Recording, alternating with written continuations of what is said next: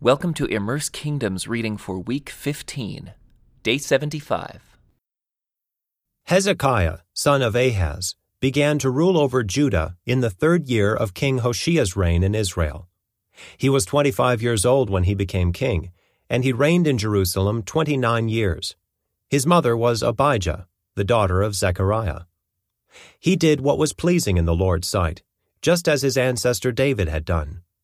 He removed the pagan shrines, smashed the sacred pillars, and cut down the Asherah poles. He broke up the bronze serpent that Moses had made, because the people of Israel had been offering sacrifices to it. The bronze serpent was called Nehushtan. Hezekiah trusted in the Lord, the God of Israel. There was no one like him among all the kings of Judah, either before or after his time. He remained faithful to the Lord in everything, and he carefully obeyed all the commands the Lord had given Moses. So the Lord was with him, and Hezekiah was successful in everything he did. He revolted against the king of Assyria and refused to pay him tribute. He also conquered the Philistines as far distant as Gaza and its territory, from their smallest outpost to their largest walled city. During the 4th year of Hezekiah's reign, which was the 7th year of King Hoshea's reign in Israel, King Shalmaneser of Assyria attacked the city of Samaria and began a siege against it. 3 years later, during the 6th year of King Hezekiah's reign and the 9th year of King Hoshea's reign in Israel, Samaria fell. At that time, the king of Assyria exiled the Israelites to Assyria and placed them in colonies in Haleth along the banks of the Habor River in Gozan, and in the cities of the Medes, for they refused to listen to the Lord their God and obey him. Instead, they violated his covenant, all the laws that Moses, the Lord's servant, had commanded them to obey. In the 14th year of King Hezekiah's reign, King Sennacherib of Assyria came to attack the fortified towns of Judah and conquered them. King Hezekiah sent this message to the king of Assyria at Lachish: "I have done wrong. I will pay whatever tribute money you demand, if you will only withdraw."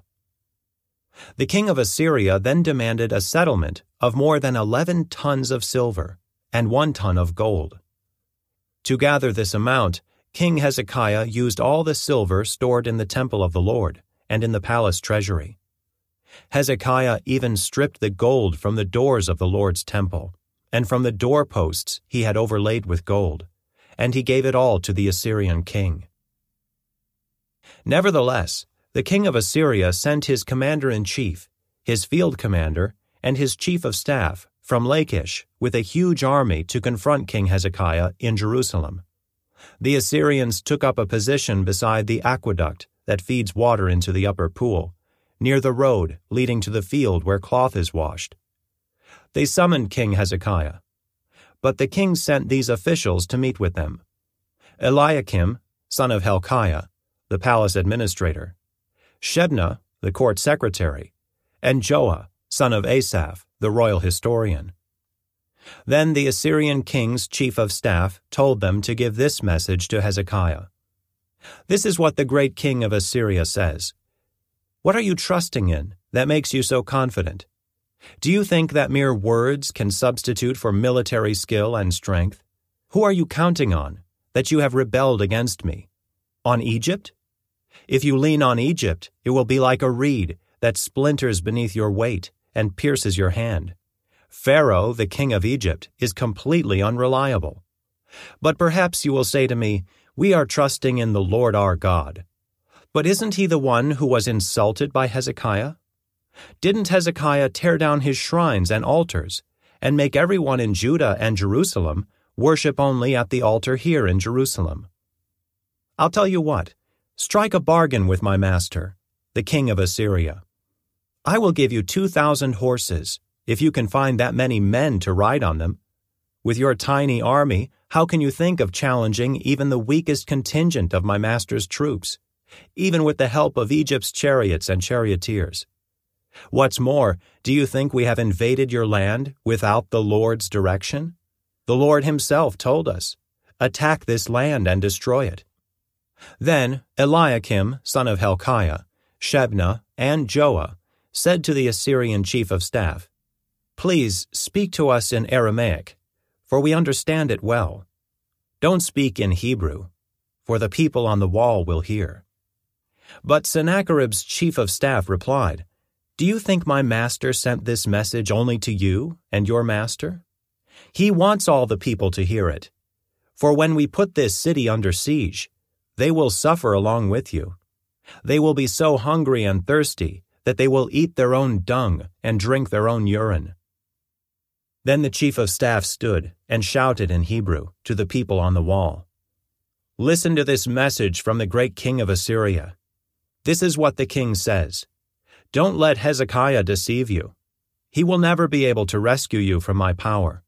Don't let him fool you into trusting in the Lord by saying, 'The Lord will surely rescue us.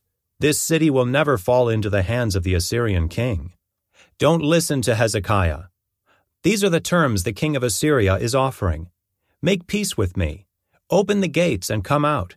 Then each of you can continue eating from your own grapevine and fig tree, and drinking from your own well. Then I will arrange to take you to another land like this one, a land of grain and new wine, bread and vineyards, olive groves and honey. Choose life instead of death. Don't listen to Hezekiah when he tries to mislead you by saying, 'The Lord will rescue us.' Have the gods of any other nations ever saved their people from the king of Assyria? What happened to the gods of Hamath and Arpad? And what about the gods of Sepharvaim, Hena, and Ivah? Did any god rescue Samaria from my power? What god of any nation has ever been able to save its people from my power? So what makes you think that the Lord can rescue Jerusalem from me?" But the people were silent and did not utter a word, because Hezekiah had commanded them, "Do not answer him." This concludes today's Immerse Reading Experience. Thank you for joining us.